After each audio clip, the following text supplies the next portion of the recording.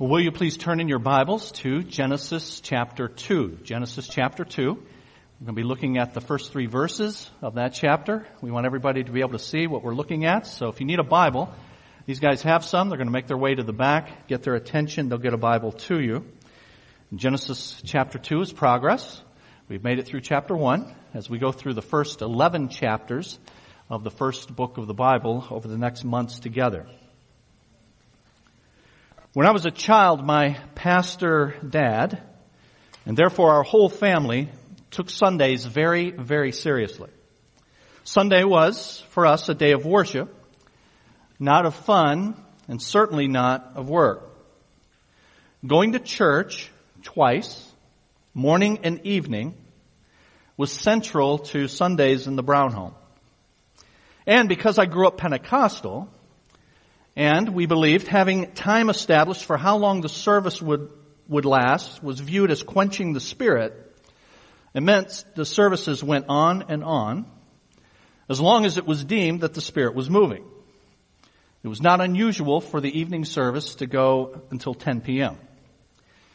Now, some of you have heard the joke about the boy and his father who were looking at framed pictures in the church hallway, pictures that were memorializing church members who had died in the line of duty. The boy asked his dad, "Who are these men?" His dad said, "They died in the service." The boy thought for a minute and said, "Was it the morning service or the evening service?"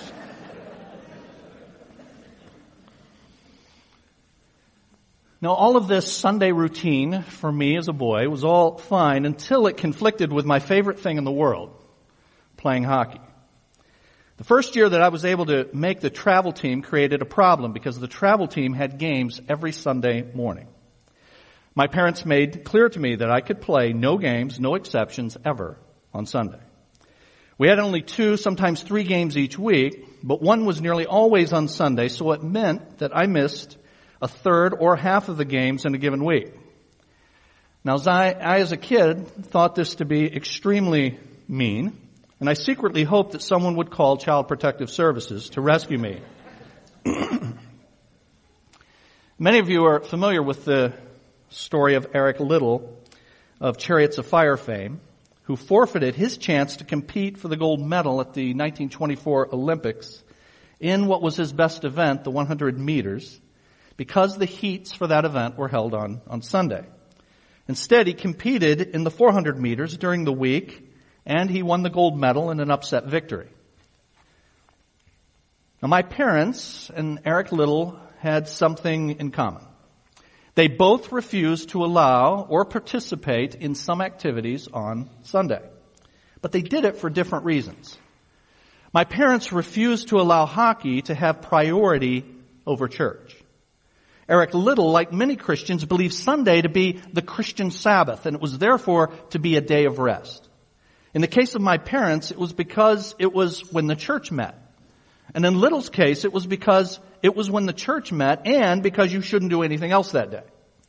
My parents would have actually allowed me to play hockey if the games were in the afternoon between church services. But Liddell wouldn't race at all anytime on Sunday. But Sunday is the first day of the week, and the Sabbath in the Bible, as most of you know, is the 7th day of the week, Saturday. So why do Christians worship on Sunday rather than Saturday? And why do so many Christians believe Sunday to be the Sabbath?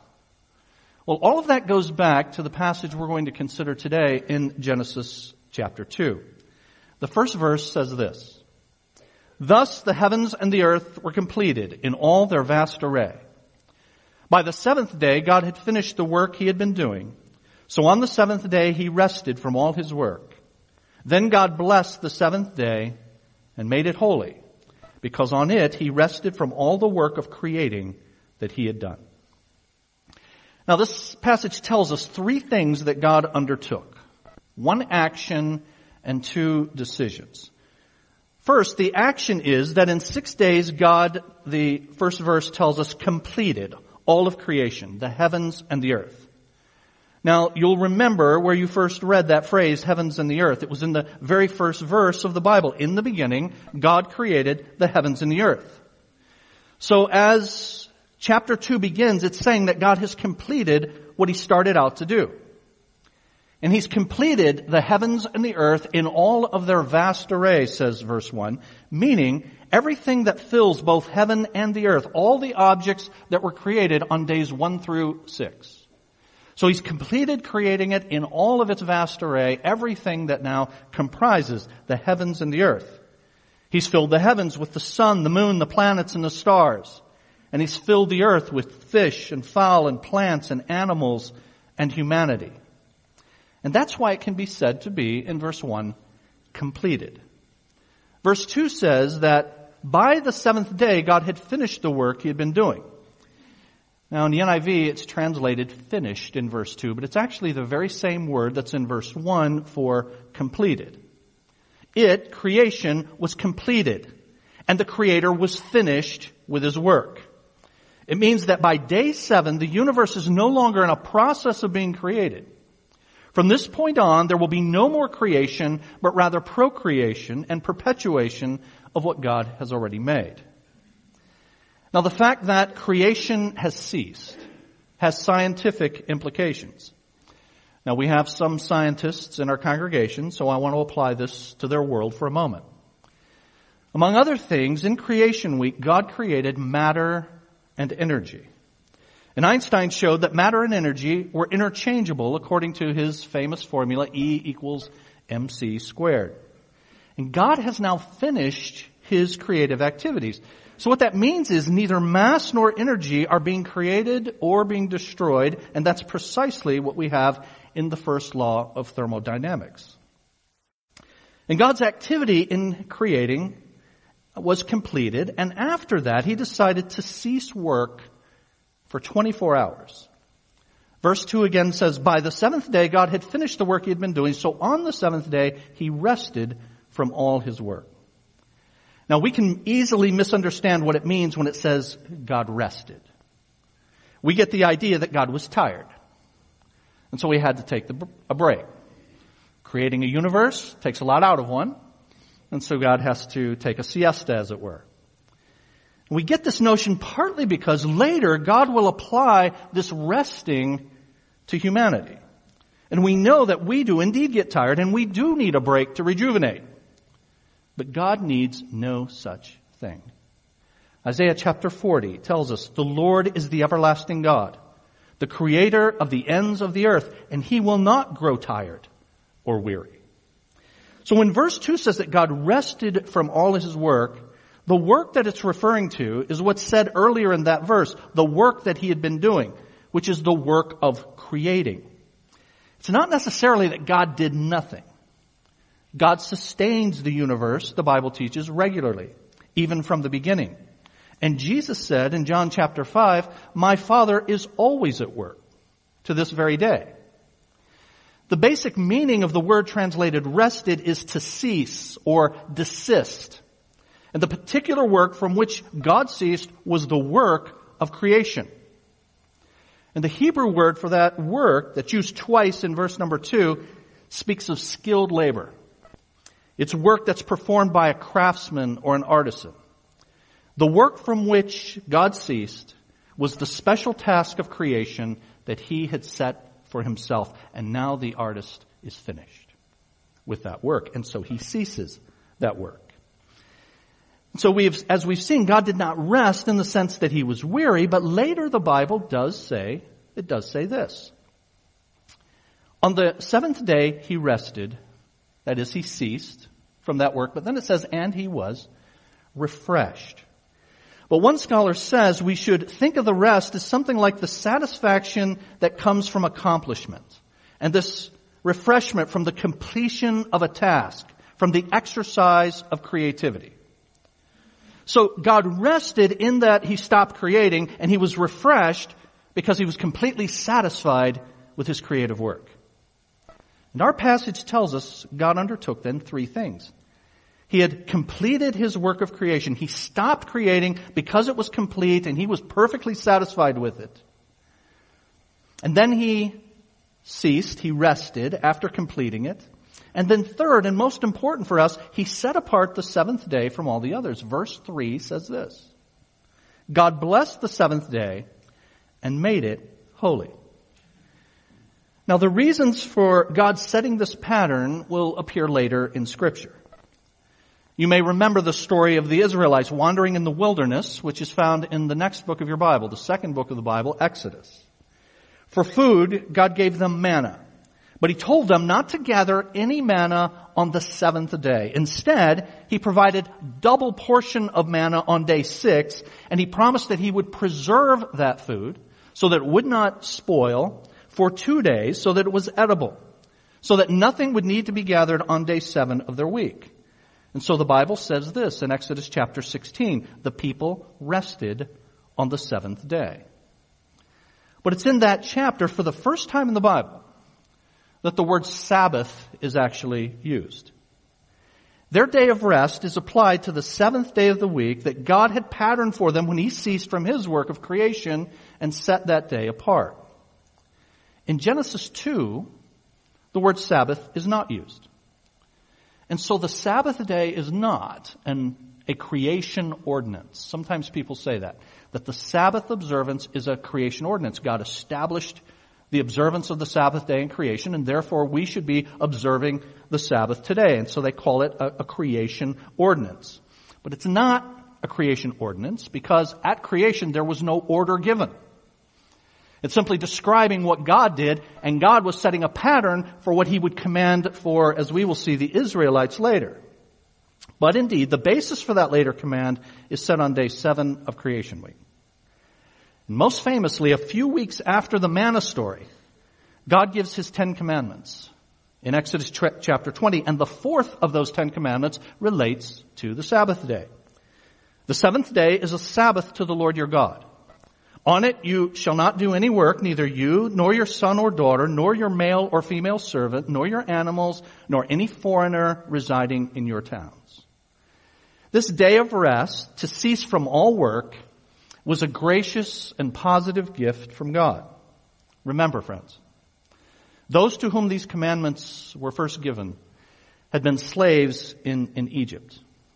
And when they were slaves in Egypt, there were few, if any, days off.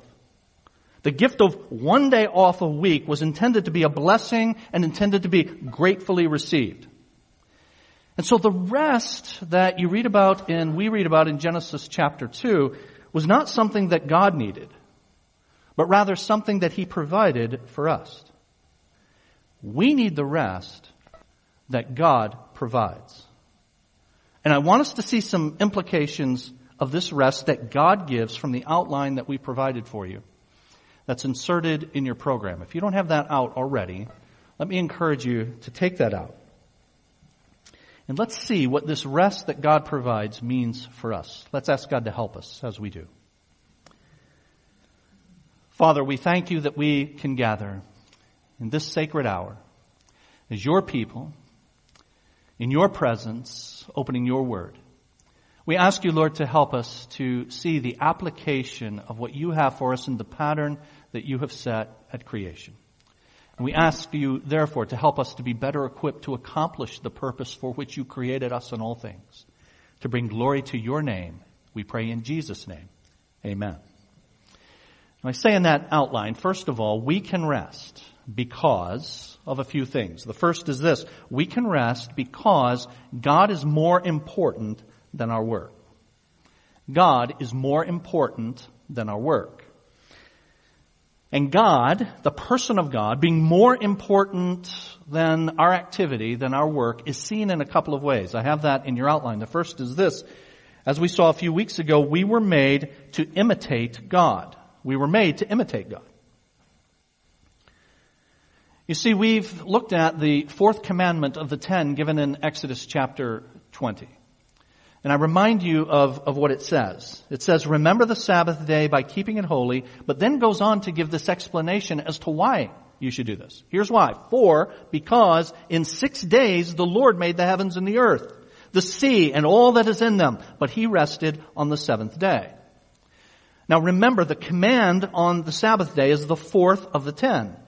And it's important to remember where it falls in the order, because the first 3 have forbidden the worship of other gods and the use of idols and of images. Specifically, God said, "You shall not make for yourself an idol, or any likeness of what is in heaven above, or on the earth beneath, or in the water under the earth." And so in the words of one commentator, the Israelites would be tempted to make images of those things which God created, either in the heavens above, on the earth, or in the sea. And after they were forbidden to fashion any images in the form of any creatures in these three spheres, God then refers to the fact that He rested after having finished creating everything in all three of those: the heavens above, the earth, and the sea. And God is teaching a very important lesson about worship. Israel would be wrong to try to worship God by imitating His creatures, by making idols. But they were to worship God by imitating His actions after He created all of those things. You don't worship them, God is saying, because they are created. They are not the creator. Romans chapter 1 tells us that that's the height of sin, is to exchange the glory of the Creator for created things.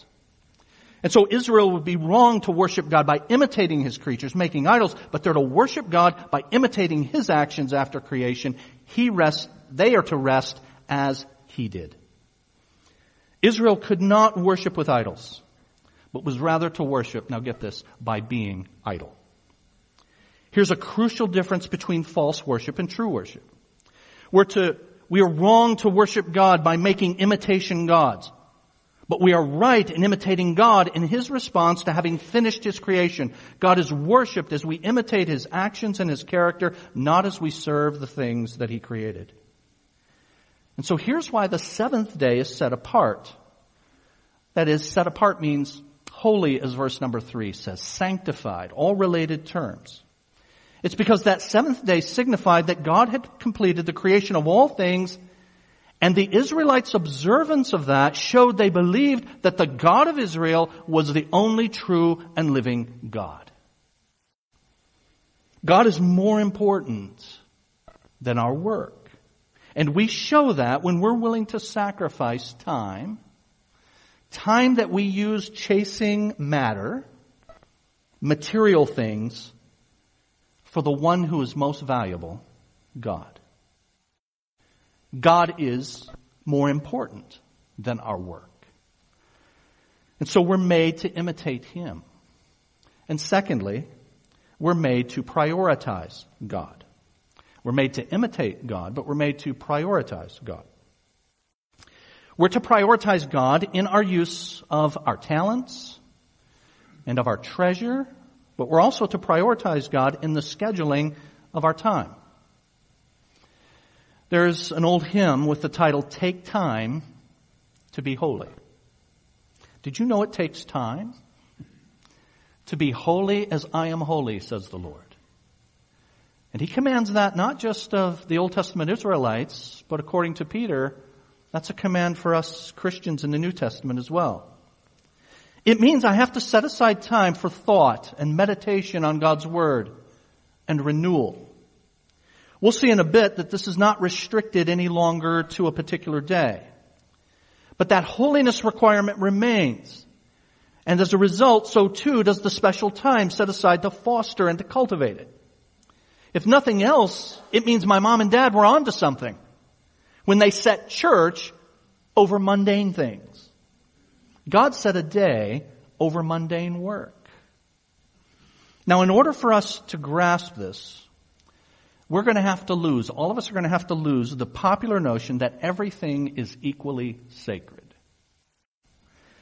I've heard preachers say things like, for the Christian, every bush is a burning bush, and all ground is holy ground. Well, that sounds good, man. That'll preach. And some of the best preaching is really great preaching until you think about it.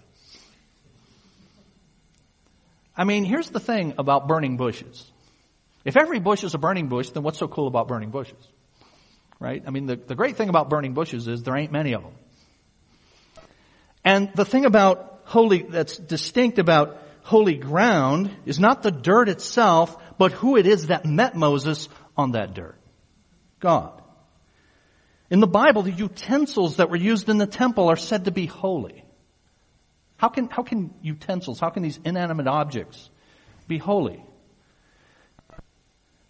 Why is it that they're holy, set apart, sanctified? It's because of the special purpose for which they were used, out of the ordinary. So if everything is sacred, friends, hear this, then nothing is sacred. Because by definition, everything can't be set apart. And sacred means set apart, different, holy. We have to recover the idea that there is such a thing as the sacred. And one way for us to do this is for us to understand the difference between worship in the broad sense and worship in the narrow sense. Now here's what I mean by that. Most of us are familiar with worship in the broad sense. 1 Corinthians chapter 10 and verse 31 famously says, whether you eat or drink or whatever you do it all to the glory of God. So mundane things like eating or drinking or whatever, they all can and must be done to the glory of God. And so then we reason, understandably, well that means that everything that we do is an act of worship. And in the broad sense, that's absolutely true. Every moment of every day, every activity, and every word that you speak are all an act of worship before God in the broad sense. But did you know the Bible teaches worship in the narrow sense as well? Time that is set apart. Material, treasure that is set apart. So in terms of time, setting apart time for devoting ourselves to God and focusing ourselves on God. That's worship in the narrow sense. And most importantly, worship in the narrow sense takes place when God's people gather together. This thus becomes a sacred, set apart, holy time. Why? Because of who is gathered. God's people, His family, filled with His Spirit. And before the one that we gather, especially on this day, to worship Him. God is more important than our work. Secondly, I say in your outline, God is more trustworthy than our work. More trustworthy than our work. In order to be willing to stop working for any period of time, you'll stop working deliberately. I mean, you'll stop working, believe me, at some point you'll stop working. Okay? You'll just keel over and you'll stop working. That's involuntary ceasing and desisting. But to voluntarily stop, cease, and desist from working, you have to be willing to trust God. And of course, God has shown Himself to be eminently worthy of our trust. I say in your outline, He can be trusted for the future. God can be trusted for the future. In the creation week, over the last several weeks, as we've gone through days 1 through 6, we've seen that what God does on one day is preparation for what He does on subsequent days. And we see it again now in His setting apart of the seventh day. It was preparation for what would come later in the Sabbath command.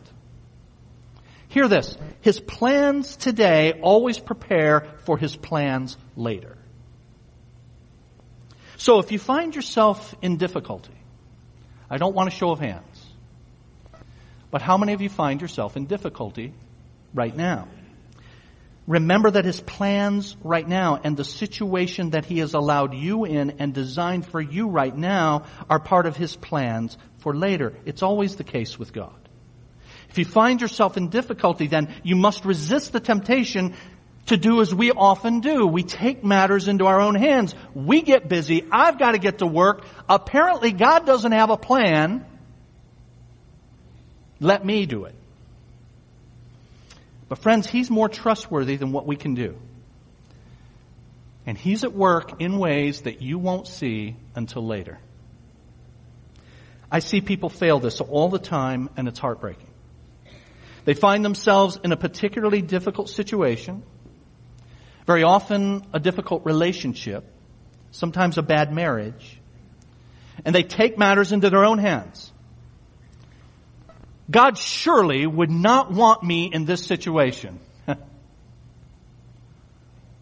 If God has you in a situation, and God has said something about that situation in His Word, like say, I don't know, marriage,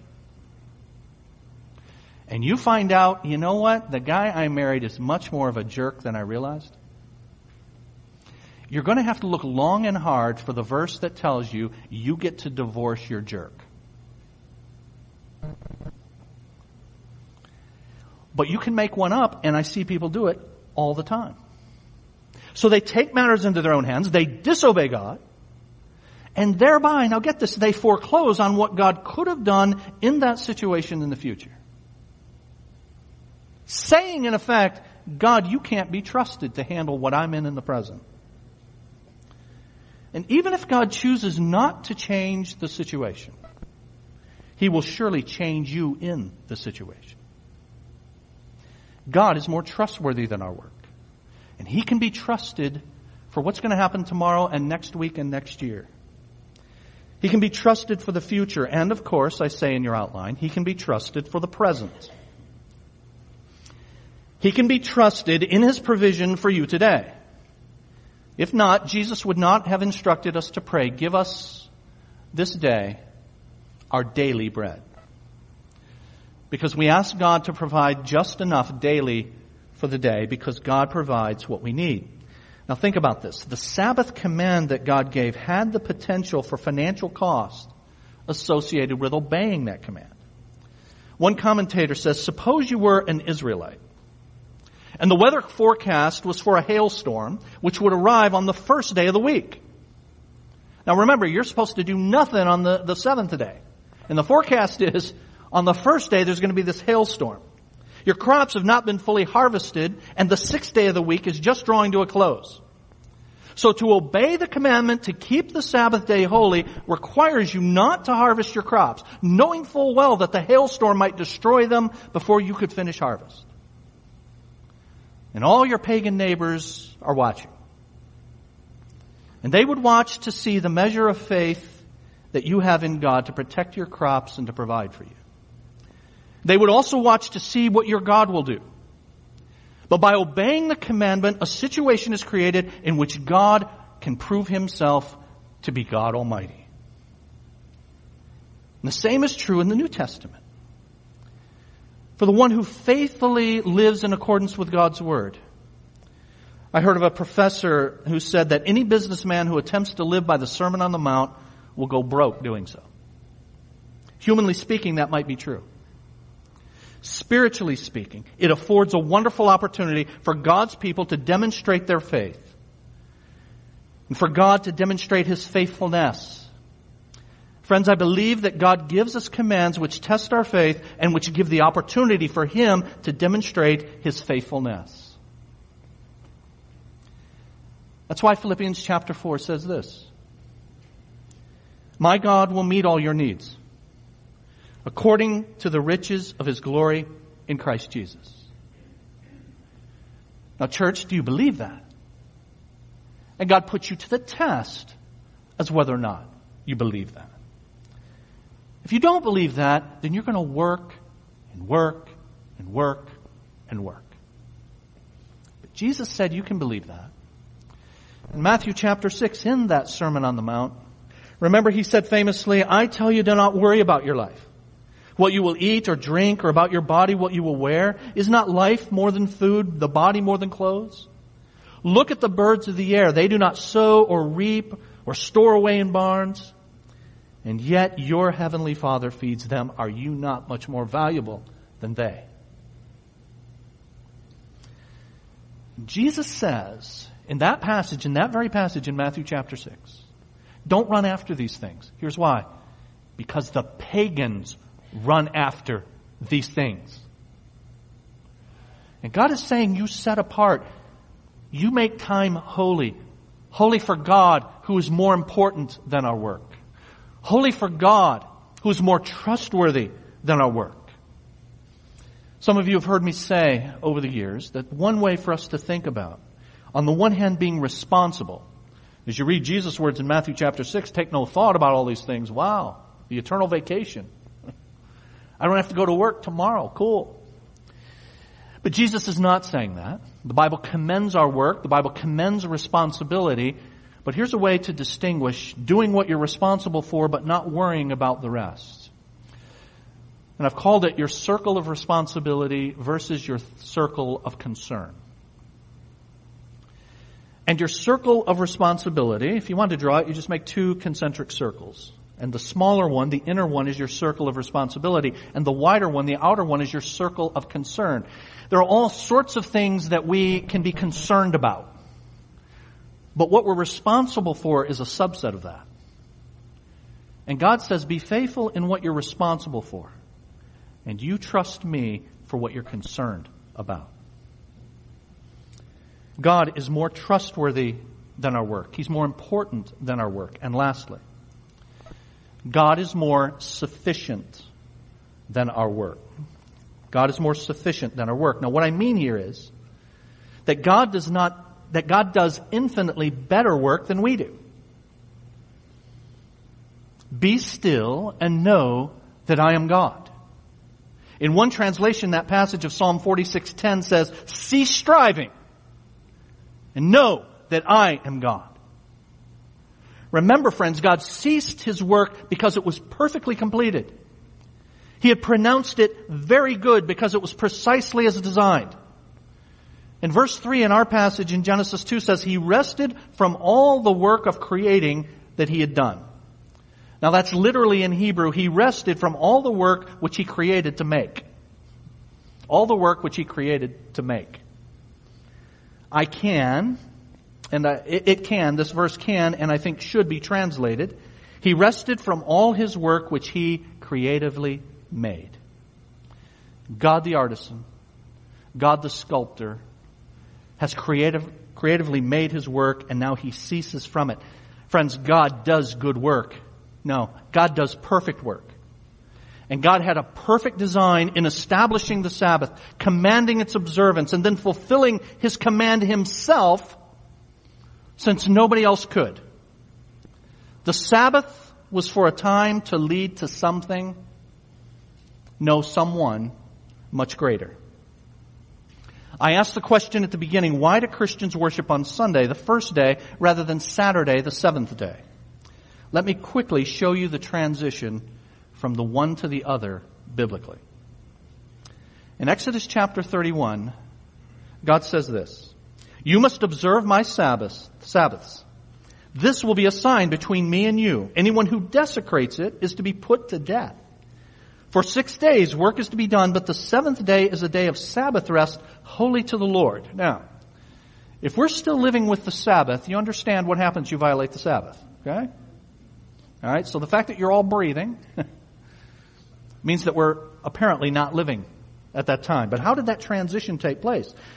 The Bible says that the Sabbath, and indeed the law itself, of which the Sabbath is a part, point to Christ. In fact, Jesus used Sabbath rest language Himself when famously in Matthew chapter 11 He said this, come to me, all you who are weary and burdened, and I will give you rest. Take my yoke upon you, learn of me, for I am gentle and humble in heart, and you will find rest for your souls. Now I believe it is no accident that in the very next chapter, this is at the end of Matthew chapter 11, the very next chapter, Matthew chapter 12, there is this controversy about the Sabbath. And Jesus' detractors, the religious leaders, the Pharisees, came to Him and they said, why do your disciples work? Why do they eat? And why do they heal on the Sabbath? And Jesus said this to them in Matthew chapter 12, the Son of Man is Lord of the Sabbath. Jesus was preparing them for a change that was going to come, but would not come until a bit later at His death and resurrection. But at the death and resurrection of Jesus, now the end of the law has come. And so later the Bible could say in Romans chapter 10, Christ is the culmination of the law. And since Christ is the end of the law, to place ourselves under it in a legalistic way, thinking that we're still under the law for our relationship with God, is very dangerous because it's tantamount to rejecting Christ. And that's why Galatians chapter 4 says, you are observing special days and months and seasons and years. And Paul, who wrote this, says, I fear for you that somehow I've wasted my efforts on you. And Paul wrote a couple of other books that deal with this whole issue of the law and its relationship to the Christian. Just very quickly, Romans chapter 14. He says one person considers one day more sacred than another. Another considers every day alike. Each of them should be fully convinced in their own mind. How different is that from Exodus chapter 31? You do any work on the Sabbath, you're dead. Paul's saying there's been a sea change that has occurred with Jesus. And then in Colossians chapter 2, do not let anyone judge you by what you eat or drink, or with regard to a religious festival, or a new moon celebration, or notice, or a Sabbath day. So the law is done away and the Sabbath command, which was part of it. But why are we then here? Why Sunday? What caused Christians to start worshiping on Sunday instead of Saturday? Well, something really big happened on the first day of the week. Matthew chapter 28, after the Sabbath, at dawn on the first day of the week, the women went to look at the tomb, and of course they found it empty. And each of the four gospel writers, Matthew, Mark, Luke, and John, they all point out that the resurrection of the Lord Jesus took place on the first day of the week, Sunday. And after that, you find Christians worshiping on what became the Lord's Day, the first day of the week. Acts chapter 20, on the first day of the week, we came together to break bread. In 1 Corinthians chapter 16, this instruction is given on the first day of the week. Each one of you should set aside a sum of money in keeping with your income. Let me just stop there. A sum of money in keeping with your income, not a tithe. That's what the law said. You set aside a sum of money in keeping with your income. It may be more than what the tithe was, depending on your income. It may be less. But set aside a sum of money on the first day of the week, saving it up so that when I come, no collections will have to be made. And then in the book of Revelation, John, who wrote Revelation, was given this marvelous vision of the future by the Lord Jesus, says this, on the Lord's day, I was in the Spirit, and then I heard the Lord speak. And not only do you have this then transition from the seventh day to the first day of the week because of the resurrection of Jesus, the early church in the first century, but then in the first several centuries, practiced Sunday, Lord's Day worship. Let me just read for you an excerpt from something called the Didache. Didache is Greek for teaching, and the full title of this document is The Teaching of the 12 Apostles. It was a manual of church life for the second century church. And here's one of the things it says. The service was held on, quote, the day of the sun, that is Sunday. And it started with a reading of the memoirs of the apostles, or the writings of the prophets, for a period of as long as time permits. An exhortation or homily based on the reading was then given by what they called the president. I kind of like that title. You guys can start calling me president. And then it says the congregation stood for prayer. The celebration of the Lord's Supper followed. The elements of bread and water and wine were dedicated by thanksgiving and prayers, to which the people responded by an amen. The deacons distributed them to the homes of those unable to attend. They finally took up a collection, and then the meeting was dismissed and the people made their way to their homes. And all of that happened on the day of the sun on Sunday. And so we have then transitioned, because of the person and work of the Lord Jesus Christ, from the command, the legalistic command for Sabbath rest. The law is done in Jesus. But here's the marvelous promise of God in Jesus. In Hebrews chapter 4, there remains a Sabbath rest for the people of God. And anyone who enters God's rest also rests from their works, just as God did from His. You know how you learn that God is more important than your work? You know how you learn that God's more trustworthy than your work? You know how you learn that God is more sufficient than your work? You lay down your work and you come to Jesus and you trust the work that He has done. And there is a Sabbath rest for the people of God. And it is then that we cease acting like pagans who have to work and have to do it all ourselves. And it's then that we can say, our God is more important than this stuff. Our God is more trustworthy than this stuff. Our God is more sufficient than this work. Then and only then can you truly rest. I say in your take-home truth, we can rest because of God's work. And in particular, we can rest because of the work of God the Son, the Lord Jesus Christ. Now that means you've got to have that peace that only He can give, that rest that only He can give. How do you get that? Here's how. Just a moment, we're going to pray. And you acknowledge the fact that you, like I, like all of us, are a sinner. You realize you're a sinner. Recognize that Jesus died to pay the price for your sin, including the sin of making yourself your own God, creating your own agenda, doing your own work, pursuing your own purpose. And then repent of your sin. God, I see that I've been living my life for myself in my own way. I give my life to you. I'm going to go your way, not my way. And then when we bow in just a moment, you pray, acknowledging that to God. Lord, I am a sinner. Jesus died for my sin. He's my Lord. I'm going to follow Him with my life. I ask you to save me, rescue me, change me. And the Bible says, he who calls on the name of the Lord will be saved. Let's bow together.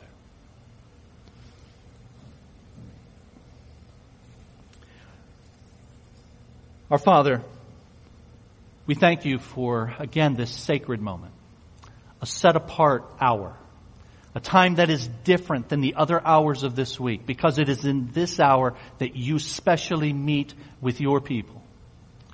We thank you that we're able to meet on this, the first day of the week. But Lord, on any day of the week in which your people gather and invoke your presence to bring worship to you, it's a sacred time, a set-apart time. And so, Lord, we thank you for the grand privilege of being here. And Lord, we ask you to use what we have learned today in the hearts and minds of your people. Help us, Lord, to recognize that indeed you are more important than anything else, certainly more important than our work. That, Lord, you can be trusted, and so that we can obey you and not modify your rules and not take matters into our own hands, but follow you because you are eminently trustworthy. And your work is always perfect. It is sufficient. It is complete. Oh, Lord, help us to find our rest in the work that you have done for us. We pray all of this in the name of the Lord Jesus Christ. Amen.